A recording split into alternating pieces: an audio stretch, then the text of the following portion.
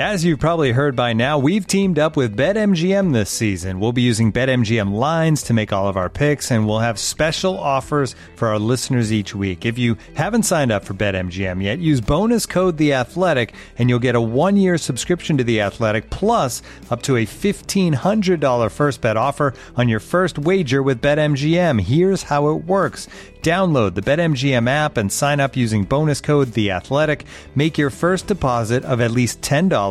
Place your first bet on any game and claim your voucher for a 1-year subscription to The Athletic. See BetMGM.com for terms. U.S. promotional offers not available in D.C., Mississippi, New York, Nevada, Ontario, or Puerto Rico. Gambling problem? Call 1-800-GAMBLER. Available in the U.S. Call 877-8-HOPE-NY or text HOPE-NY 467-369 in New York. Call 1-800-NEXT-STEP in Arizona. 1-800-327-5050 in Massachusetts. 1-800-BETS-OFF in Iowa. 1-800-270-7117 for confidential help in Michigan. 1-800-981-0023 in Puerto Rico. First bet offer for new customers only in partnership with Kansas Crossing Casino and Hotel. Don't forget, if you haven't signed up for BetMGM yet, use bonus code The Athletic, and you'll get a 1-year subscription to The Athletic, plus up to a $1,500 first bet offer on your first wager. Get ready for the greatest roast of all time, the Roast of Tom Brady, a Netflix live event happening May 5th. Hosted by Kevin Hart, the 7-time world champion gets his cleats held to the fire by famous friends and frenemies on an unforgettable night where everything is fair game. Tune in on May 5th at 5 p.m. Pacific time for the Roast of Tom Brady, live only on Netflix.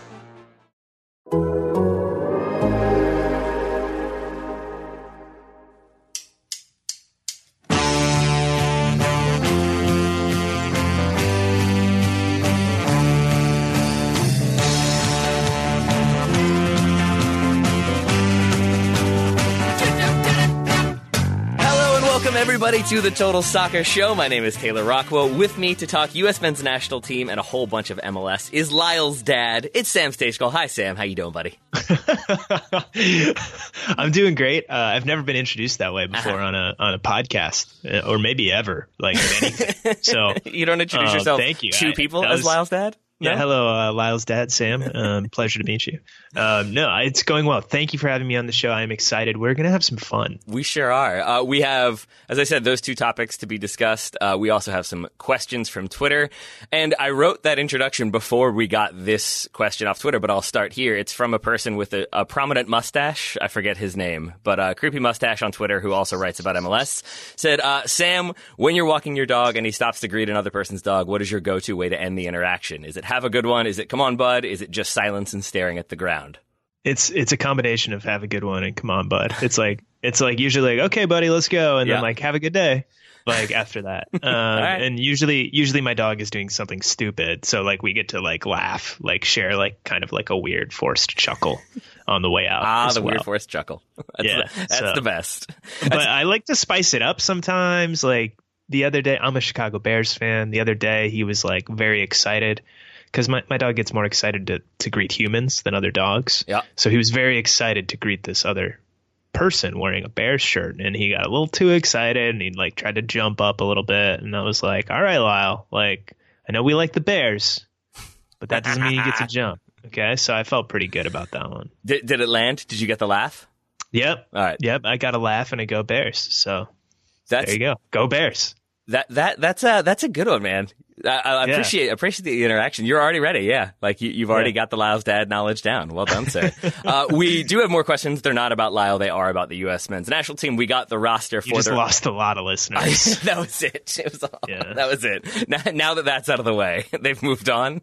Yeah. Is that what allocation disorder is? Like halfway through, do y'all just switch to dog chat and baby chat? I'm sure Paul loves it when you compare owning a dog to having kids.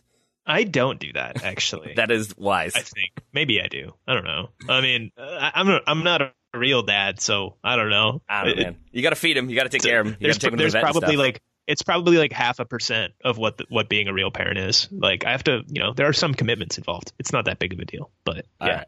I mean, I have a dog. I have a dog. There you go. You have a dog. Sam is loudly declaring that for the listeners, and I'm glad we've made that clear. We also have a roster for the upcoming Nations League games and the friendlies. We're going to go through it position by position. We'll see if Sam has any thoughts on it. I'll give my thoughts if I have any. We'll start with the goalkeepers. We've got Ethan Horvath, Chituro Odonze, and David Ochoa. And I should probably mention, with those names in mind, that I sort of expected this to be the more senior of the rosters, and then the Gold Cup roster to be more experimental. Based on those goalkeeper names alone, Sam, have I got this wrong, or is this just that like Zach Steffen isn't available because of the Champions League, so this is going to be the more senior team?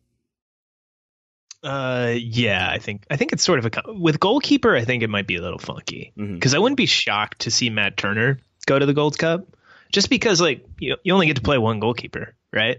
So it's a little bit different than the other position groups. But yeah, I mean, Steffen would be there if not for the Champions League final, as would Pulisic. We'll get to him later. I would imagine for Nations League, Steffen and Turner will both be there, maybe with Horvath as well on the final group for those two games in Denver. But we'll see. And we did have a question from Bill Di Filippo. Will David Ochoa booting a ball into the stands cause an international incident, or will he get away with it because of the well-documented commitment to neutrality by the Swiss? Yeah, no chance he gets away with it. This will be the straw that breaks the camel's back and plunges Switzerland into a full-fledged armed conflict. It will be David Ochoa. and I think we know one thing for certain. Adrian Heath and Michael Boxall will I think be applying for Swiss citizenship and taking up arms against Ochoa. I love the idea of that being the thing that finally breaks the neutrality. Like we've dealt with a lot. But this is it. Now now we gotta call it. Cross the line that cannot be crossed. With our defenders, there are 10 of them. Again, a combination of, I'm going to say, established names, less established names, and new names. We've got John Brooks, we've got Reggie Cannon, Justin Shea, Serginho Dest, Mark McKenzie, Matt Miazga, Tim Ream, Brian Reynolds, Anthony Robinson, and DeAndre Yedlin. Whew, I think that's all of them.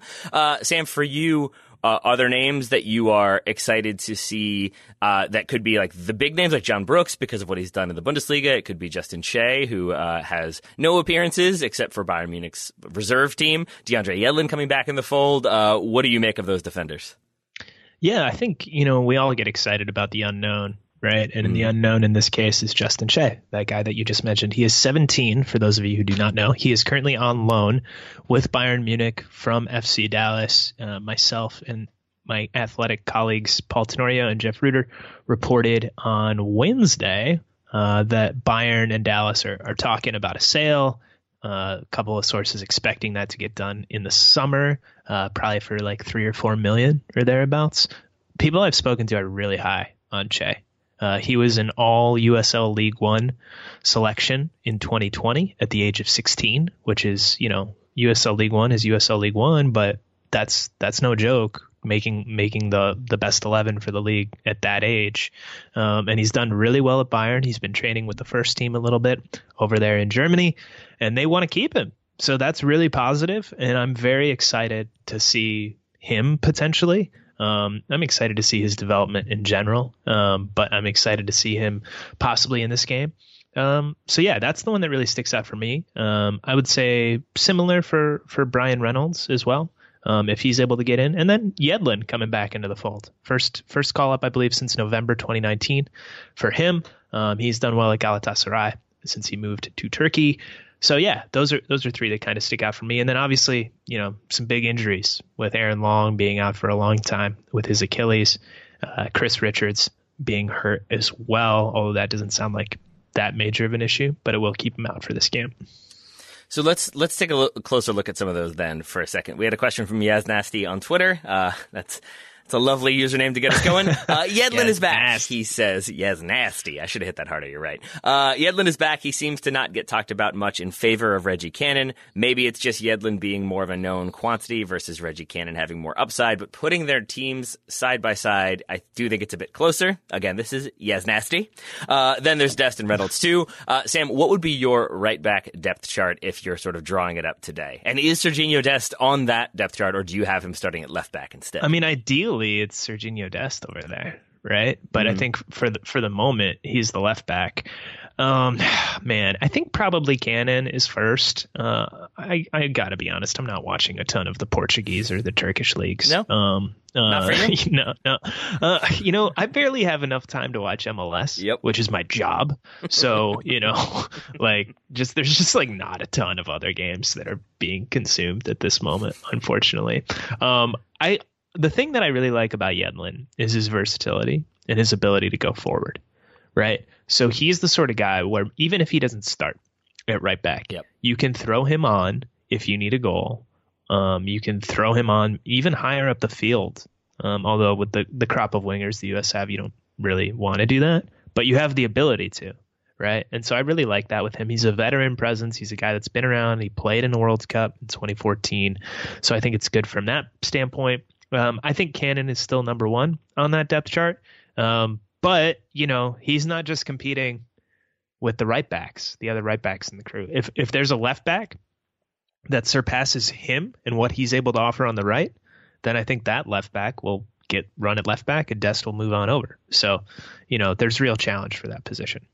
And do you have a preferred starting tandem when it comes to the center backs? Because I would have assumed it would have been John Brooks and Chris Richards. Richards now injured, as you mentioned. So I guess the options could be Matt Miazga, Tim Ream, though he makes more sense as the left center back as opposed to the right one, and then Justin Che, who is playing right center back for Bayern. And Mark McKenzie. Yeah, my bad. Mark McKenzie also in there. I would assume it'll be Miazga. In terms of my personal preference, again, you kind of want to see more of the unknown, right? We've seen Miazga quite a bit with the national team over the years. I think we have a good idea of what he is and what he is not. I wouldn't hate seeing McKenzie or Che next to Brooks, but I think it'll be Miazga. I do too. But yeah, I wouldn't mind the experimentation. I don't know if we will end up seeing Justin Che though, just because it could be one of those players that he brings in and like Berhalter brings in just to see how he does in camp, to get him used to it. Yeah. I looked up the German work permit regulations just to see if there was another sort of he needs this cap to get one. I don't think there's anything like that. No, he has a German passport. There we go. So exactly. He does not need that. So then what it looks like to me with that in mind is that if we don't see Che, that means, it was sort of that sort of camp to bring him in, get him experience. But if we do, then to me, that's a sign that he is above expectations or performing above the level that was expected, such that now he's getting minutes with the senior national team as a reward for coming in and looking as sharp as he does. So basically, if I see Justin Che starting in this game, should I then assume that he will be starting in the World Cup in 2022? Yes, clearly. Definitely. No. Cool. Perfect. No. Just writing down Sam guarantees World Cup so. qualification. Do you remember some of these friendlies? Like some of the guys, who was it? Russia 2012? Josh Gatt? You remember that one? Oh yeah. Yeah. A lot can happen. A lot can happen. A lot can happen. I wouldn't make any assumptions. If Che comes in and he does well and he gets playing time, I think you can then take that to mean that he's playing well in this very moment. And then we'll see what the future has in store. I think it's fair to be hopeful for what he might turn into, but can we bank on anything happening 18, 19 months from now? No.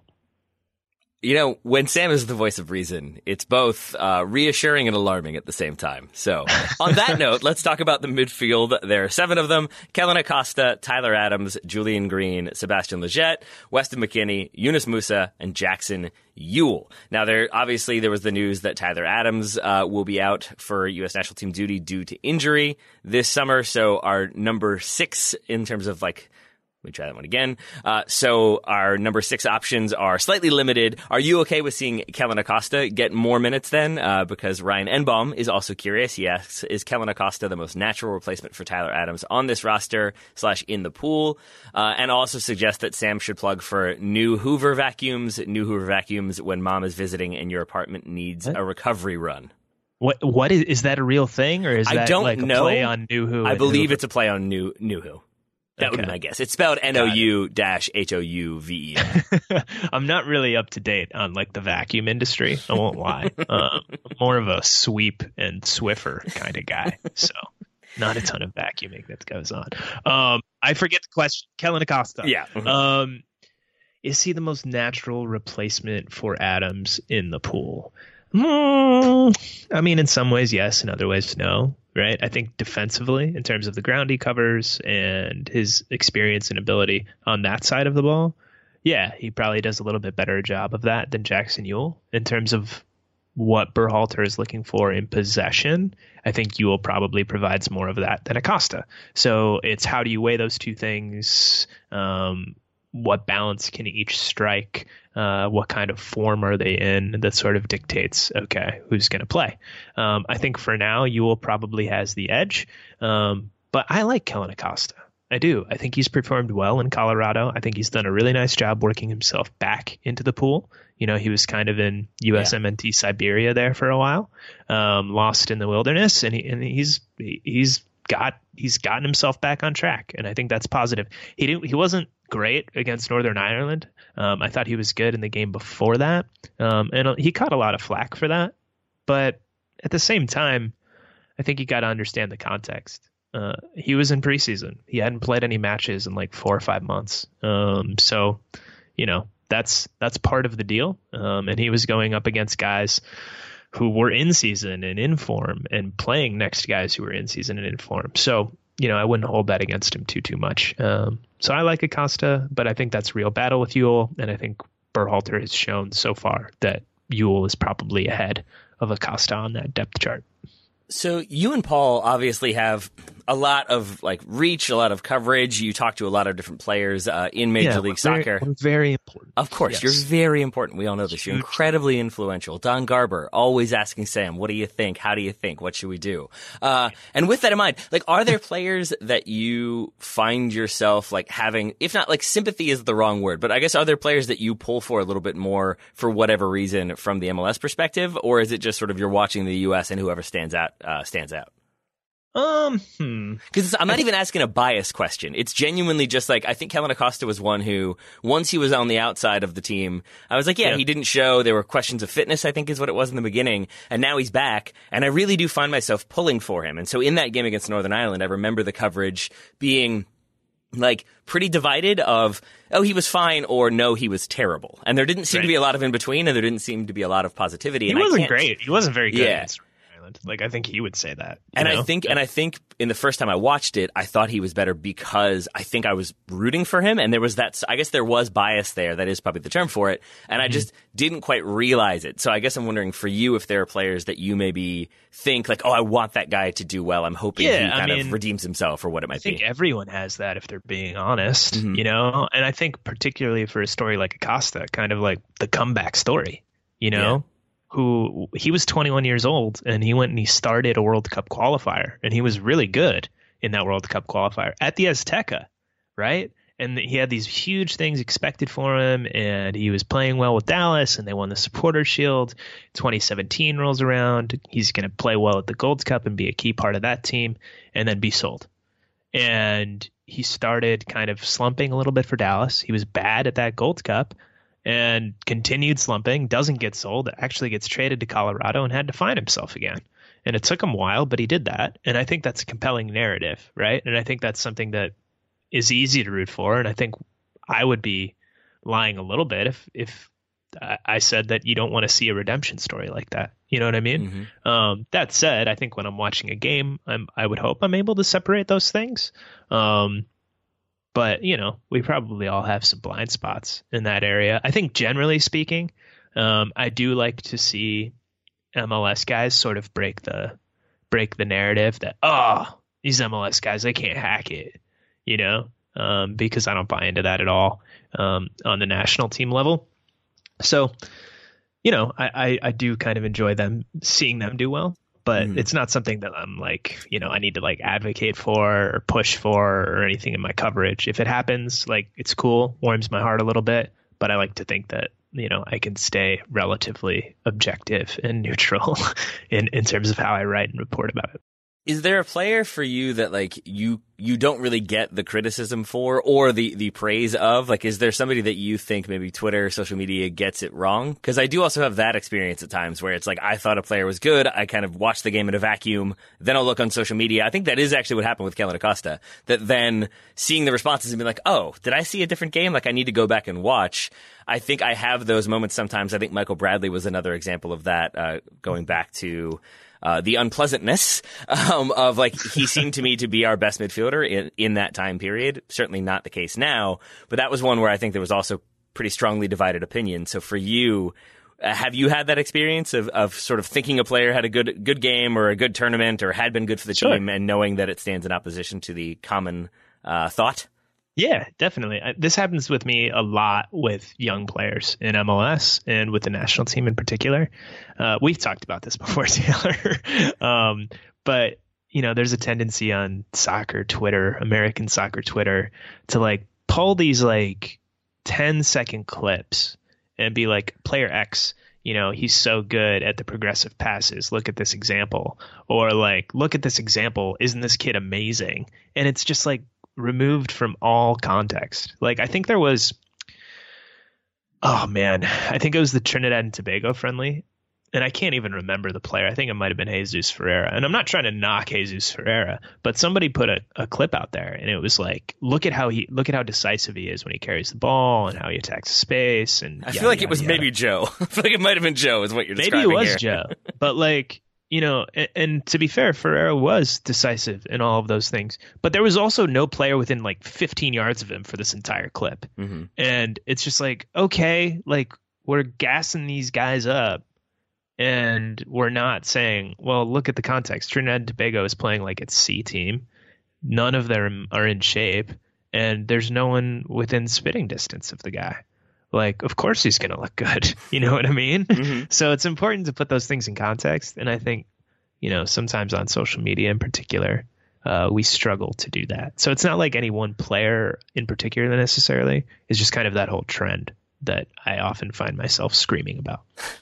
Let's see if you scream about Julian Green, another one that we haven't talked about as much in recent times, but he is back on this roster. Do you think, we had a question from our friend Alex on Twitter, do you think Berhalter just wants to evaluate Green in a camp the way he did for DLT in March? I'm assuming that's De La Torre. I think that's De La Torre in March. Or do you think Green's performance in the Zwei Bundesliga this year has him above Luca De La Torre in the depth chart? Well, Julian Green was not on the provisional roster for Nations League. De La Torre was, so I'm not sure that he would be above him. I think Berhalter wants to take a look at Green, clearly. Whether or not he will get to or not is an open question at this point. Green's club, who, Greuther Fürth, there's no way that's pronounced even remotely correct. I mean, it sounded good to me. They are currently fighting for promotion to the Bundesliga. They're in third place heading into the last game of the season. They have a shot at finishing in the top two. But if they don't finish in the top two, they're going to be in the promotion playoffs, and Green is not going to be available for this Switzerland match. There are a couple other guys, DK and Sargent, are in similar situations in England and Germany, respectively. So he might not even be there, depending on how things go. But yeah, I think it's just kind of a case of Berhalter wanting to take a closer look at a guy who, by all accounts, has had a pretty solid season. So we'll see. We'll see if we see him. This episode is supported by Season 3 of FX's Welcome to Wrexham. Celebrity owners Rob McElhenney and Ryan Reynolds' small-town Welsh football club has finally been promoted into League 2 after 15 seasons in the National League. Dedicated staff and supporters celebrate the city's return to glory while bracing for the newfound challenges that come with being in a higher division. Will Wrexham AFC stand up to the challenges and rise again into League 1? FX is Welcome to Wrexham. Catch all new episodes Thursdays on FX. Stream on Hulu. This episode is brought to you by Michelob Ultra, the official beer sponsor of the NBA. Want to get closer to the game than ever before? Michelob Ultra Courtside is giving fans the chance to win exclusive NBA prizes and experiences like official gear, courtside seats to an NBA game, and more. Head over to MichelobUltra.com/courtside to learn more. We're going to talk about the forwards in a second. First, Sam, I should confirm, Joe says it was definitely him who wrote that tweet. Sorry, Joe. Well, Joe pauses to contemplate his new rivalry with Sam. I will tell our listeners that we have 7 forwards on the roster: Brenden Aaronson, Daryl Dike, Matthew Hoppe, Gio Reyna, Josh Sargent, Jordan Siebatcheu, Timothy Weah. As always, the attacking group is always very exciting. This group is, I think, especially so just because we do have so many players in such interesting form and exciting form. In my house, interesting tends to mean a negative thing. I mean it positively here because we've got Daryl Dike being like the sensation of England, or certainly the championship. Brenden Aaronson looking like he is very much at home with Salzburg, could be at home with another RB club in the future. We've got Matthew Hoppe, I think, being nominated for like Young Player of the Year in the Bundesliga, which is something. Josh Sargent is around. Timothy Weah is exciting. So I think it's a group that I can't wait to see who gets to play. Is around. That was meant to be a dig. To be fair to Josh Sargent, he's not around much. This is true. At Werder Bremen. So yeah, anyway. That was such a soccer nerd burn, and I loved it. And it's really, I don't have any, I have no ill will towards Josh Sargent. I think I have a lot of ill will towards Werder Bremen for tuning in and watching them, and they just keep making me think they're going to get it together and be fun, and then they're not. But I think Greg Berhalter shares that ill will. I'm sure he does. God, I didn't think about how much bad soccer national team coaches have to watch. That would be less fun. Let's talk about a happier thing then. Who on this of this list are you most excited for, Sam? Tim Weah. Yep. And Brenden Aaronson. Mm-hmm. How about that? I really like Brenden Aaronson, and I think people are sleeping on him a little bit. I know he's in a position, or he plays a position that is, pretty stacked for the U.S. with Reyna and Weah and Pulisic and on, right? But I think he's a really good player. I think he's going to continue his rise. He's done really well at Salzburg, as you mentioned. I'm curious to see how long he stays there. I would guess at least another season. But I would think if he continues to progress that there will be a relatively significant move in line for him, whether that's to Leipzig or whether that's somewhere else, in the not too distant future. Also a big fan of his hair. Looking for some tips from Brenden. He's got probably stronger follicles than I do, but we're rocking I'm rocking a poor man's Aaronson right now. So if you're listening, Brenden, just hit me up, okay? We can talk. Have you talked to him in person or over the phone, or have you spoken to him much? No, maybe like on a Zoom press conference, but no, never in person. I was curious how Philly he is, but a quick Google search tells me that he's from Medford, New Jersey. So maybe the question is how New Jersey is he? Philly suburb, I believe. Okay, Medford, all right. New Jersey. It's on the Jersey side. I don't know. Can't answer that. But I'm supposed to talk to Jim Curtin soon, so I'll ask him. All right, please do, but don't ask him more relevant questions to him. I'm gonna ask. I see him play for Salzburg, and one of the things that stands out for me is when you have a new player and a young player at that coming into a new club.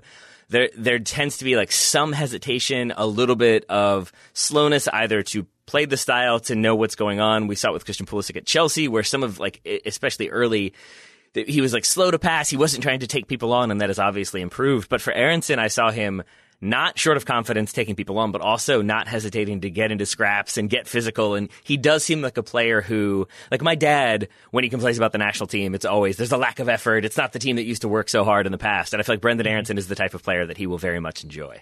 Yeah, I don't think he's ever been afraid to do that. He certainly had a good work rate in Philly. And as he kind of grows physically more, as he gets a little bit older, and I don't think he's quite done doing that. I think that would only improve in terms of his willingness to go in. I think it really helped him having an American coach. Yeah.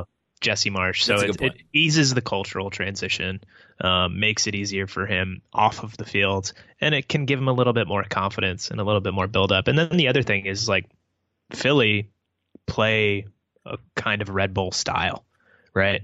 They don't love being on the ball. They're decent when they're on it, but they're kind of an off the ball, press you, turn you over, hit you in transition kind of team. So he was very familiar with the setup. Ernst Tanner came from Salzburg to Philadelphia, the sporting director for the Union.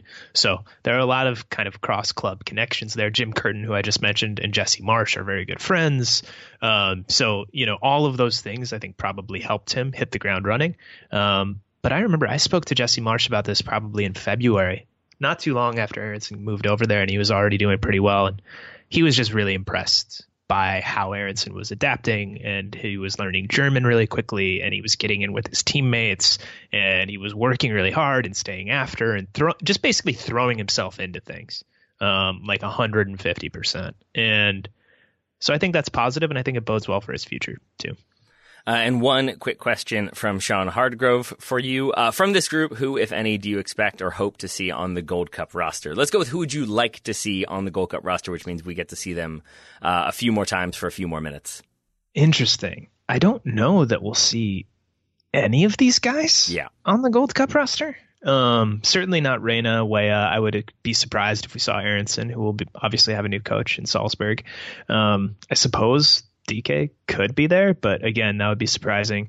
I think the idea is that these guys in Europe have been playing pretty much nonstop, with the exception of the COVID break, for a long time. They could use some time off to recharge their physical batteries, to recharge their mental batteries, and really get things kind of rested and ready ahead of the really important matches, which are the World Cup qualifiers starting in the fall. Yeah, and even somebody like Jordan Siebatcheu, who maybe wants, like Berhalter would want a little bit more time with him. I think that move to young boys has been made permanent. So then there's the argument of give him some rest, let him get a full preseason, let him then have the form, and then you can play him later on down the road. So I think you're probably right that the answer is going to be none of these players do we think we'll see. In terms of who I wouldn't mind seeing, maybe it's Siebatcheu, just to see what he can bring in, or maybe it's Daryl Dike to see if he is like the number 9 going into a competition, how he handles that responsibility and that sort of positional responsibility and requirements playing for the national team. So that would be fine with me, but I'm also fine not to see anybody if it means they're resting.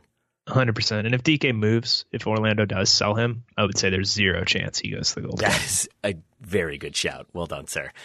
We've talked about the roster. Obviously, we will continue to talk about the U.S. roster on the Total Soccer Show. But Sam, I want to make sure that we get to talk a lot of MLS, because I have a lot of questions for you.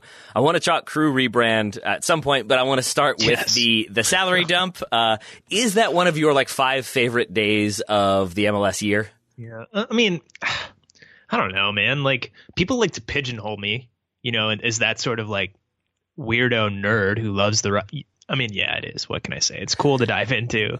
What am I talking about? It's cool to dive into. It's interesting to see, especially this year, because we didn't get the numbers last year. So there was a little bit more buildup this time around, which, as we all know, makes the payoff that much more exciting. And which ones were the most exciting for you? Which ones stood out as being surprising deals in a good way? And then which ones stood out as being the opposite of that? Opposite, I'll start. Yeah, I had a feeling you might. Franco Jara stood out in a bad way. He's making almost $3 million for FC Dallas, 10th highest paid player in the league, I believe, according to these numbers. Although I don't think Jefferson Soteldo was on the list. So, maybe he's the 11th. The production that he's provided for FC Dallas in no way even comes close to justifying that number. If I'm FC Dallas, I'm asking real questions about, okay, when do I just start Ricardo Pepi every game? Because Jara isn't doing it. So that's one that stuck out in a bad way. Jurgen Damm, the same. He's on $1.5 million in Atlanta, which is a lot of money for what he provides. So those are two that kind of weren't great. In terms of the ones that are good value, a lot of the homegrowns, right? Which is sort of a cheat and an unfair answer from my part. But a lot of those homegrowns, they're on their first contracts. Some of them are really producing in a major way. They don't even count on the budget. So that's impressive. But yeah, so a lot of those guys. And then in terms of the non-homegrowns, Mark Anthony Kaye, I think makes around $250,000. I can't remember off the top of my head, but it's in that neighborhood. And he's one of the more important players on one of the more important and influential teams in the league. He's done really well for LAFC, and he's an absolute bargain. So I think that's one where they're getting extreme value out of that player, and not even a homegrown player. So that's one that sticks out. And then, of course, my man, Nuhu, I'm not even kidding, Taylor. I'm not even kidding. I think he's on 150 or thereabouts.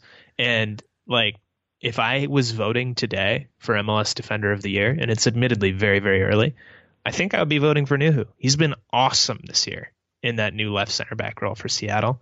And yeah, I think the Sounders are getting great value out of him for sure.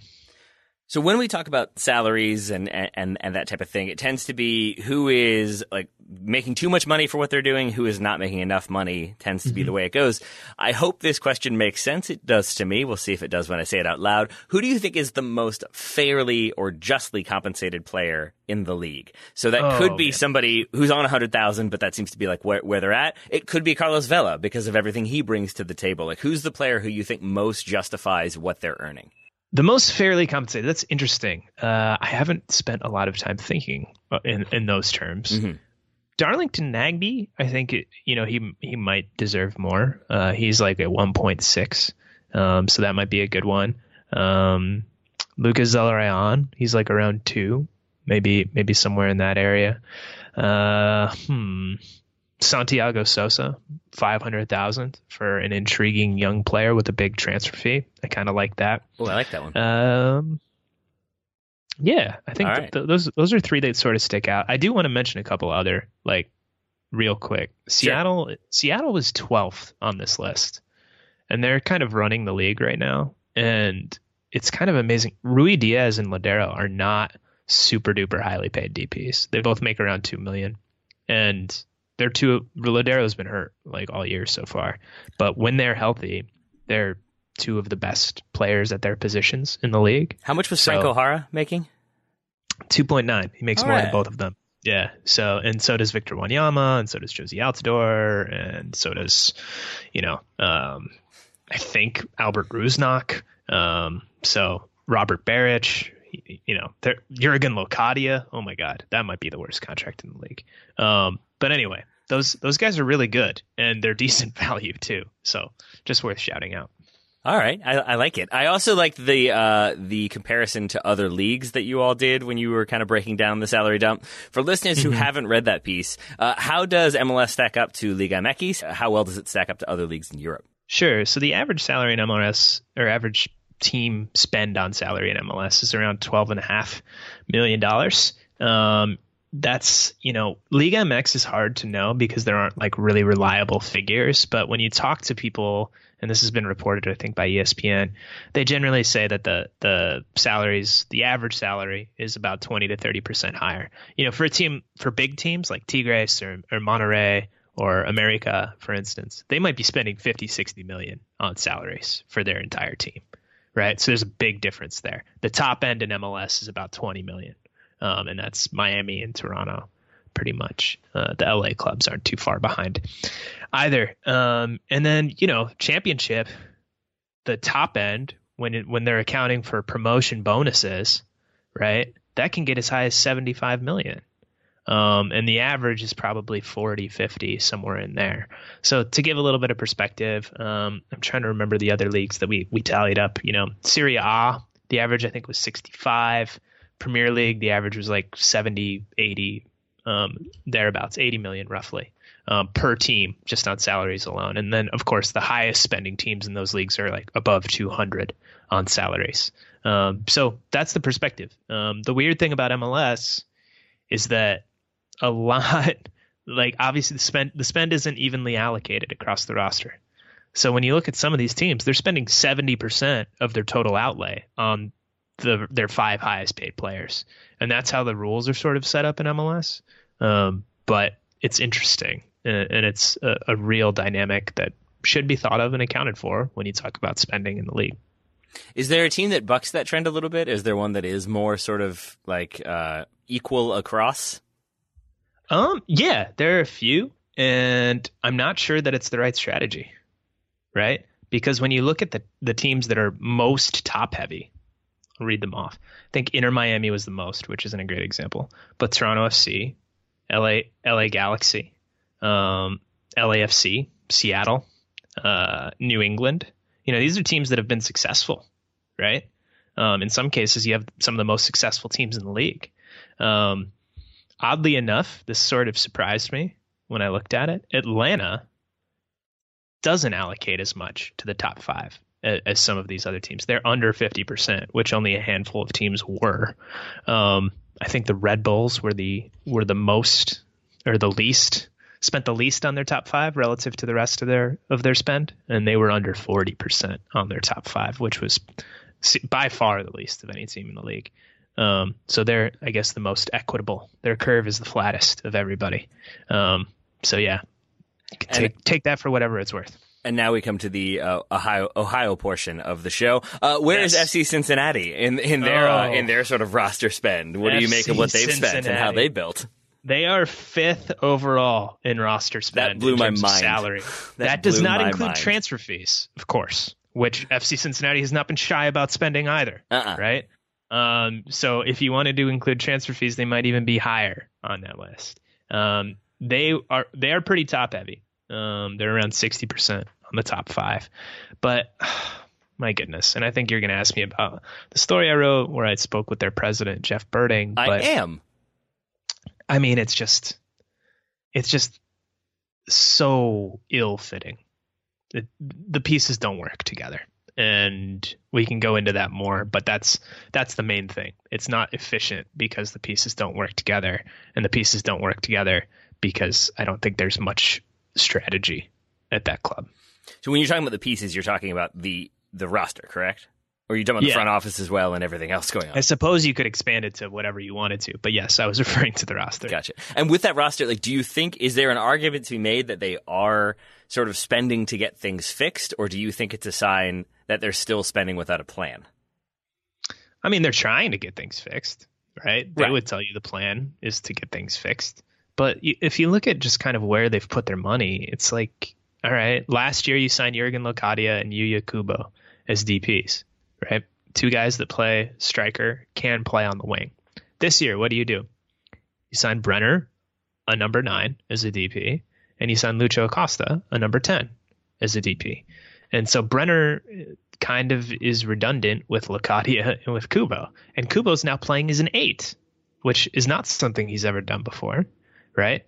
And isn't something that he really knows how to do because he's never done it before. And Cincinnati has suffered for it because, defensively, they haven't been good in the midfield or anywhere else for that matter. So they have a decent amount of talented attacking players in particular, right? It's not to say that these guys are bad at soccer or anything like that, but they just don't really work well. And they haven't really put any time or effort into improving the defense, which has been awful during their time in MLS. They signed Jeff Cameron, who should help, but I think he's almost 36 now, and I'm guessing he wasn't signed for cheap. They have 6 guys, I believe, making $1 million or more, which is most of any team in the league, and it's just sort of like there isn't any. I don't know if it's patience or they just panic and try and spend their way out of problems without thinking, okay, what do we actually need, right? And understanding that filling the holes that they have is going to take some time, and being patient enough to actually have and disciplined enough to actually take the time to fill those holes, as opposed to what they've done, which is kind of like, okay, like here's a shiny object, let's go get it. Looking for an assist with your credit card, but can't get a hold of anyone? Luckily, with 24/7 U.S.-based live customer service from Discover, everyone has the option to talk to a real person anytime, day or night. Yep, you heard that right. You can talk to a real human in customer service at any time. Sounds like a real game changer if you ask us. Make the right call and get the service you deserve with Discover. Limitations apply. See terms at discover.com/creditcard. This episode is brought to you by Michelob Ultra, the official beer sponsor of the NBA. Want to get closer to the game than ever before?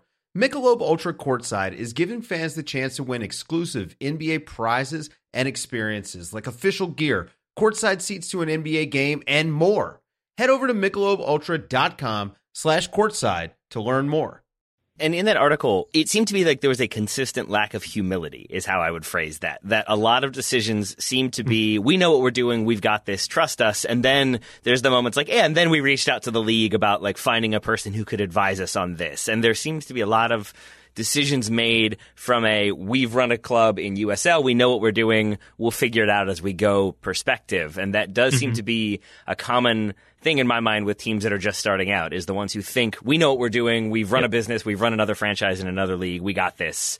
They tend to be the ones that I think struggle more than others. I would agree with that. And you can say it's arrogance, you can say it's a lack of humility, you can use other nicer words. At the end of the day, it's pretty much the same thing. FC Cincinnati thought they knew what they were doing. They thought they had a handle on things, and they didn't, right? And to be fair to them, they were dealt a tough hand. They had 270 days or so from when they were announced as an expansion team and their first game in MLS, right? That's not a lot of time. No. It's nine months. You know, some of these teams have 2, 3, 4 years to prepare, right? And so obviously their outcomes can be a little bit more, they can be better planned. Cincinnati's doing it on the fly while competing in USL. They put a lot of energy in their final season in 2018 in USL into USL, and they didn't focus as much as they should have on MLS. And this is something that I think Jeff Berding told me, right? And if he could go back and do it again, he would change that, right? But they also approached it as, hey, we've done a lot of good things in USL on the field. We've done a lot of good things in USL off the field. I would say they've continued to do good things off the field in MLS. Their stadium looks fantastic. They have a good fan base, right? Like, that's hitting still. But on the field, they didn't know what they were getting into. They brought up, I think, 10 USL players, 8 sort of, and then Fatai Alashe and Fernando Adi, who were with them in USL but were acquired for MLS halfway through that 2018 season. And they were counting on a number of those guys to like be big time players for them. And it was just like a really naive approach. They didn't have a GM. Jeff Berding was the GM. He has no technical experience in soccer at all. Alan Koch was the head coach. He was in charge of a lot of recruitment. And then Luke Sassano, who former MLS player, came over from the Cosmos. He worked there in their front office while Gio Savarese was in charge. He was the technical director and kind of assisting and helping out. And they just dug themselves into a hole, right? They burned through a ton of allocation money, and expansion teams get extra allocation money, and that's a real asset. Right? When you look at like Atlanta and trading for Darlington Nagbe, how did they do that?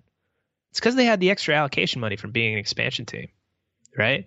When you look at LAFC and some of the moves that they've been able to make over the years, same thing, right? Cincinnati burned through all of that on really questionable players, like early, and they didn't. So they hired Gerard Nijkamp from the Netherlands, a guy who doesn't know the league or the rules. He has a learning curve for all of that. And he doesn't have the advantage of having the extra allocation money because it's all gone, you know?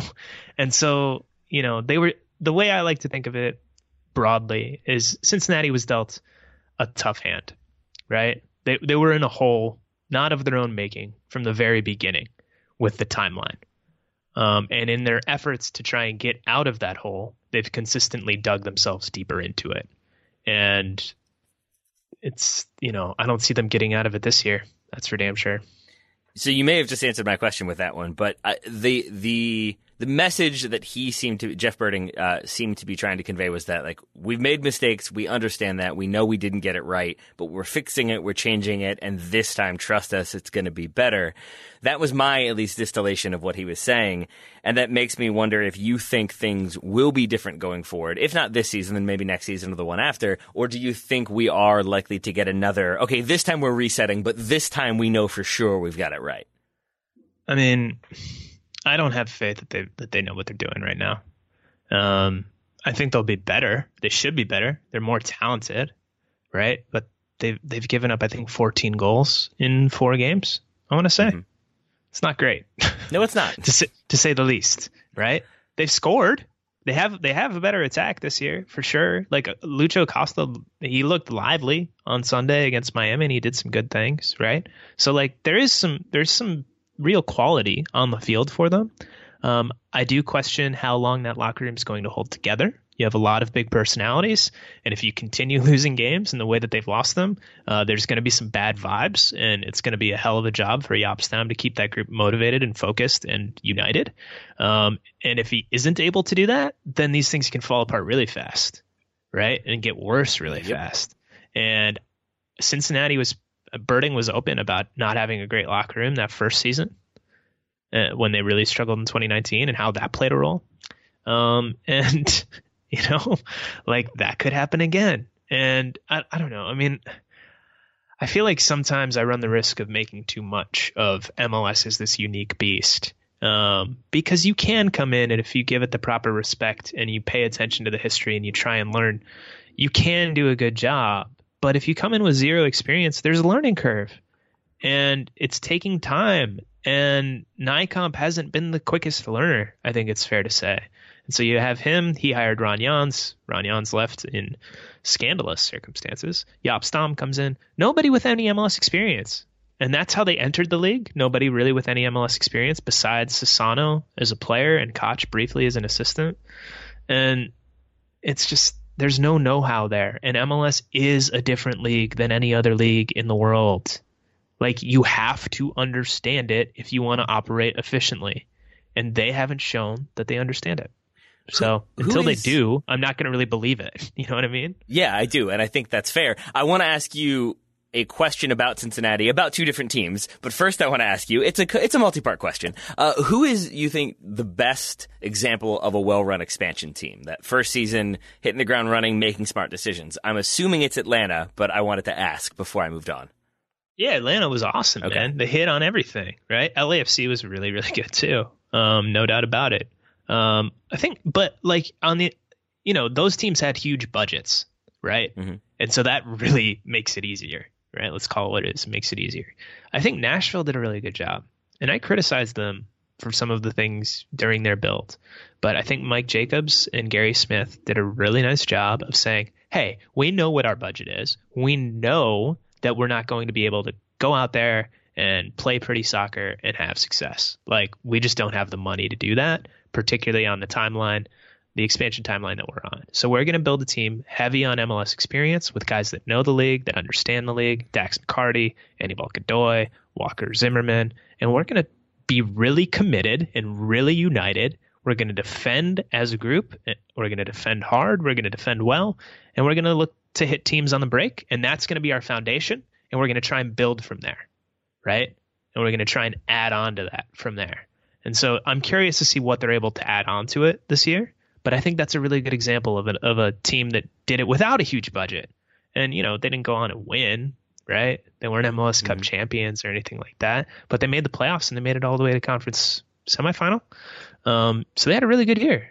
And I think Austin has some of those similar principles too, although they've spent a little bit more money than Nashville did in year one.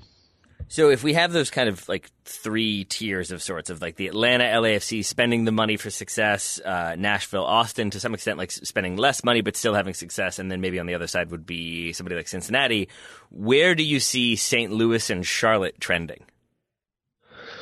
Oh, it's so hard to say. You know, neither of them even have a coach yet, right? Charlotte's signed a few players. They were meant to come into the league this year, I believe. Mm-hmm. They're coming in next season. You know, both hired GMs without experience in MLS. So in my opinion, and this is just my opinion, but in my opinion, that's a slight mark against them. Charlotte has assembled, you know, they've built out their technical staff with people that are experienced in the league. So that helps for sure. But I mean, I don't know. To answer your question, like if I had to guess, I would say I expect more from Charlotte than I do from St. Louis. But who knows, man? A lot could change. I don't think either is going to set the world on fire early on. And how many new logos do you think the Crew will have had by the time we get Charlotte and St. Louis playing? I mean, well, they're averaging, 3 per week right now. So I think that puts us at around like 110, 120. Yeah, that feels about right. I really enjoyed your article about the Crew rebrand, especially that you made it, I think, 13 paragraphs before noting that it was all very unnecessary. That did seem like a thing that you were wrestling with yourself to not say immediately, but you did get there. Maybe I should have. Yeah, it did really feel like that was fighting to get out the whole time. What were your sort of takeaways from this Crew rebrand saga? It was very unnecessary.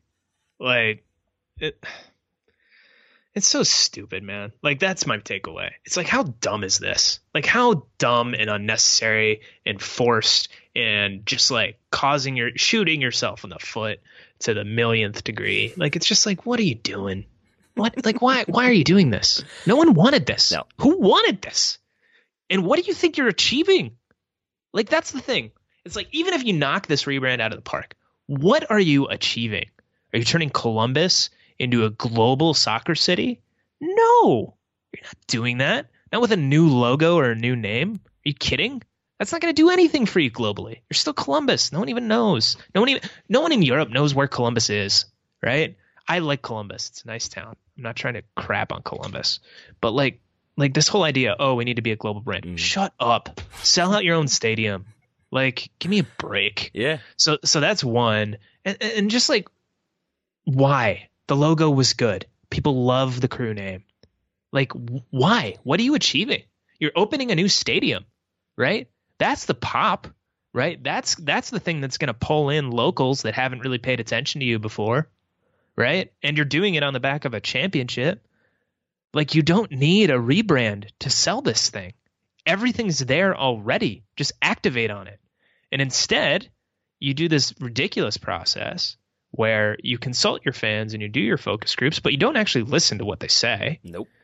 And then you come up with something that is predictably and universally hated, right? Yep. And then you have to go through the exercise of canceling it and saying whoops and redoing it a week later. And I guess to be kind and to be fair, credit to them for acknowledging they messed up and fixing it.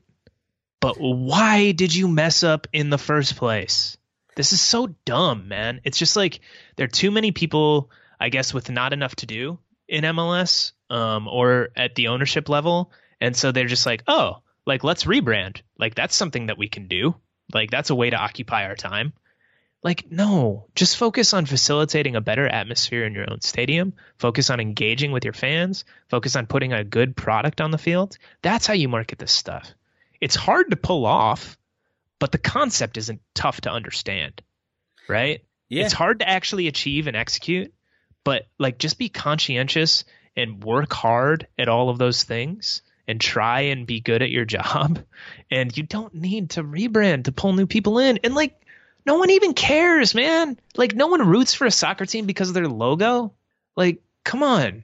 Honestly, I don't mean this in jest. Do you think there's a chance that owners do think that's part of it? That, like, if we have an attractive new logo, people in England and the Netherlands will... Yes, they say that. They say it in the press releases. Oh boy. This is part of us becoming a global brand. Columbus said that in their release. Chicago said it in theirs. Montreal said it. I don't know if Houston did, but they probably did. They all do. But they really think that the crest itself is what? Like, do they just want people wearing that in Europe and Africa and Asia? The crest itself necessarily. It's the whole vibe, right? It's the crest, it's the name, it's the feeling, right? And like, it's something new and trendy and cool. And it's just like, man, no one's gonna root for MLS because they think the graphic design is cool. Nah. Like, if a person decides, hey, I'm gonna follow MLS, what team am I gonna pick? Then maybe they pick based on something like that, right? Yeah. Like, I think there are a million examples of Americans doing that with European teams, right?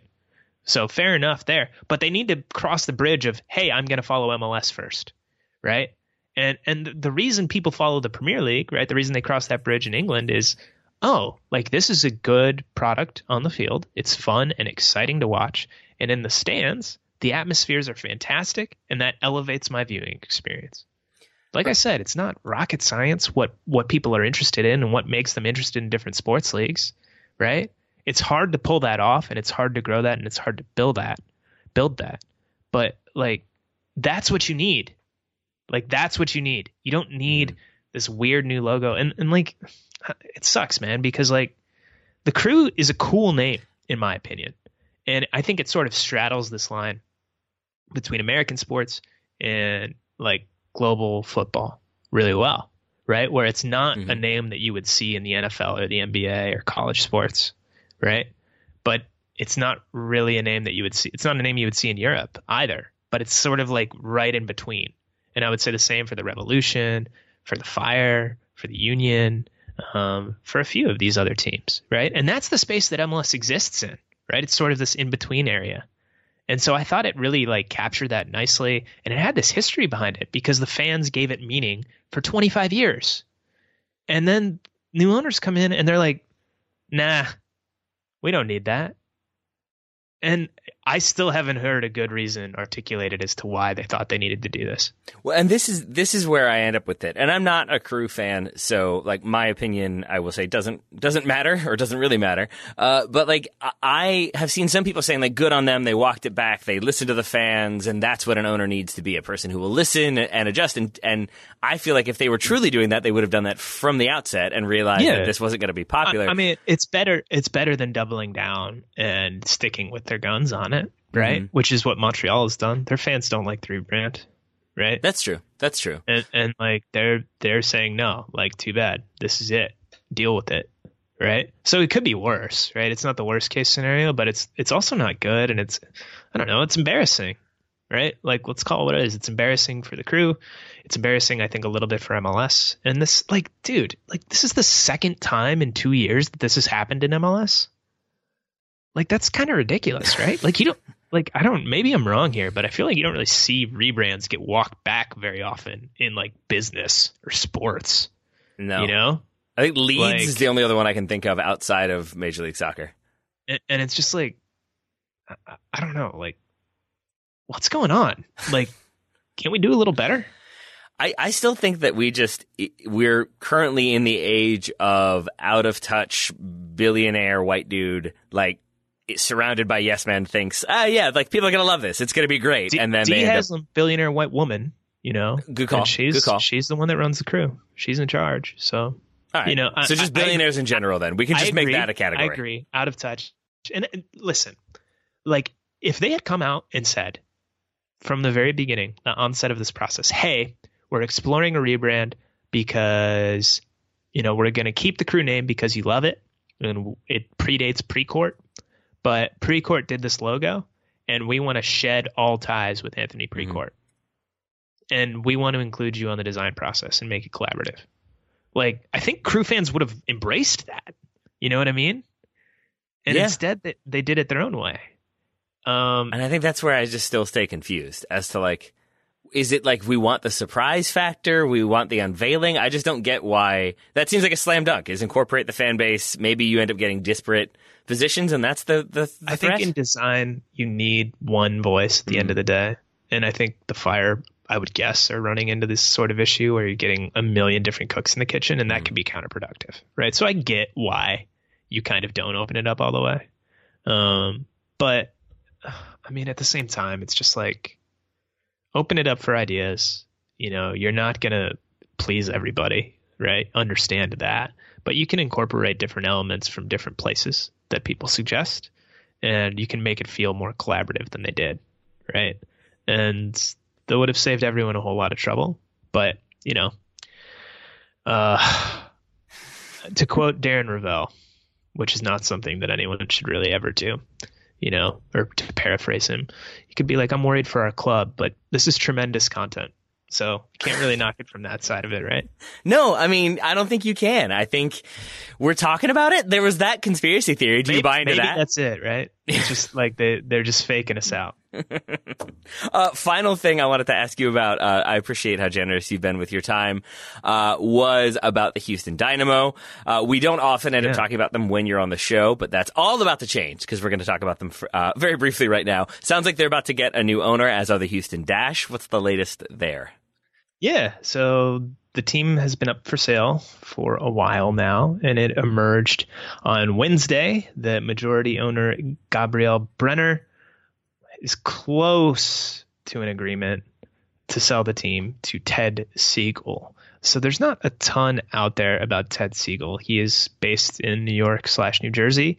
He owns a company that is called EJS Group, and it's a real estate development and finance company. His father, I believe, owns I can't remember the name of it. It's a family business. Siegel used to work for it, and they do a lot of stuff in the power and energy space, and I believe that's where the money is from in this deal. Ted Siegel is a young guy, I think early 40s from what I've been able to gather. So, it sounds like it's going to be a $400 million or so purchase price. And that's, that does not include the land that the stadium or the training facility sit on, because those are owned by the county through the stadium authority. So, that's a lot of money for Houston. But the sense is that this team is a sleeping giant. You know, it's a big, big market. And the demographics are good in terms of age, in terms of diversity, in terms of people that like soccer in that area. And the Dynamo have failed to tap into that completely. And it's bizarre because they have this stadium that's right downtown.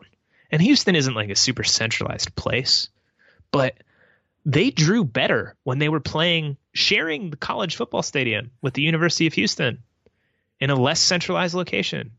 And why? Because the team was good, and it's not now. It's like again, another club that's done a rebrand, and it's like, who cares? Put a good team on the field, and people will go. Like, do that. You know what I mean? So we'll see. I mean, we'll see if Ted Siegel and his group are able to do that. I think it's fair to say if they're spending $400 million on the team, that they are going to be more willing to spend than Brenner and his group were. And for those of you wondering, yes, James Harden will retain his minority stake in the club. So I know that was high on the list. So there's a lot. I mean, the Brooklyn Nets, that's the MLS team of the NBA. Steve Nash, part owner of the Whitecaps. Kevin Durant, part owner of the Philly Union. Harden, as mentioned, with the Dynamo. So you got a lot of ties there. It's kind of weird. We do. I think like the tie that I most appreciate is you tying in the idea of the rebrand is supposed to be when you're good, or like you're like be good and then people will be really interested. Who cares? Just be good. Like, oh my God. I said this to Paul. It's just like, to me, the idea of rebranding is to say like, okay, things have not been good. This is our fresh start. And from here, we're going to be good. We're going to make smart choices. And it's like, you're literally, or I guess not literally, but you are visually hitting a reset button that should then correspond to what your team is actually doing. And I don't really get the idea of let's just change up the logo and that's what people will care about. So I'm hoping that we see less of that and more on-field production and then rebranding if the situation requires. It's easier to change a logo than it is to fix a roster, right? Yeah. So if you have people in a club that are like, hey, we're flagging, we need something, we need a jolt, right? Let's do a rebrand. Yay. Like, it's easier to fix that than to get results on the field. So I don't know. It's dumb, man. It's dumb.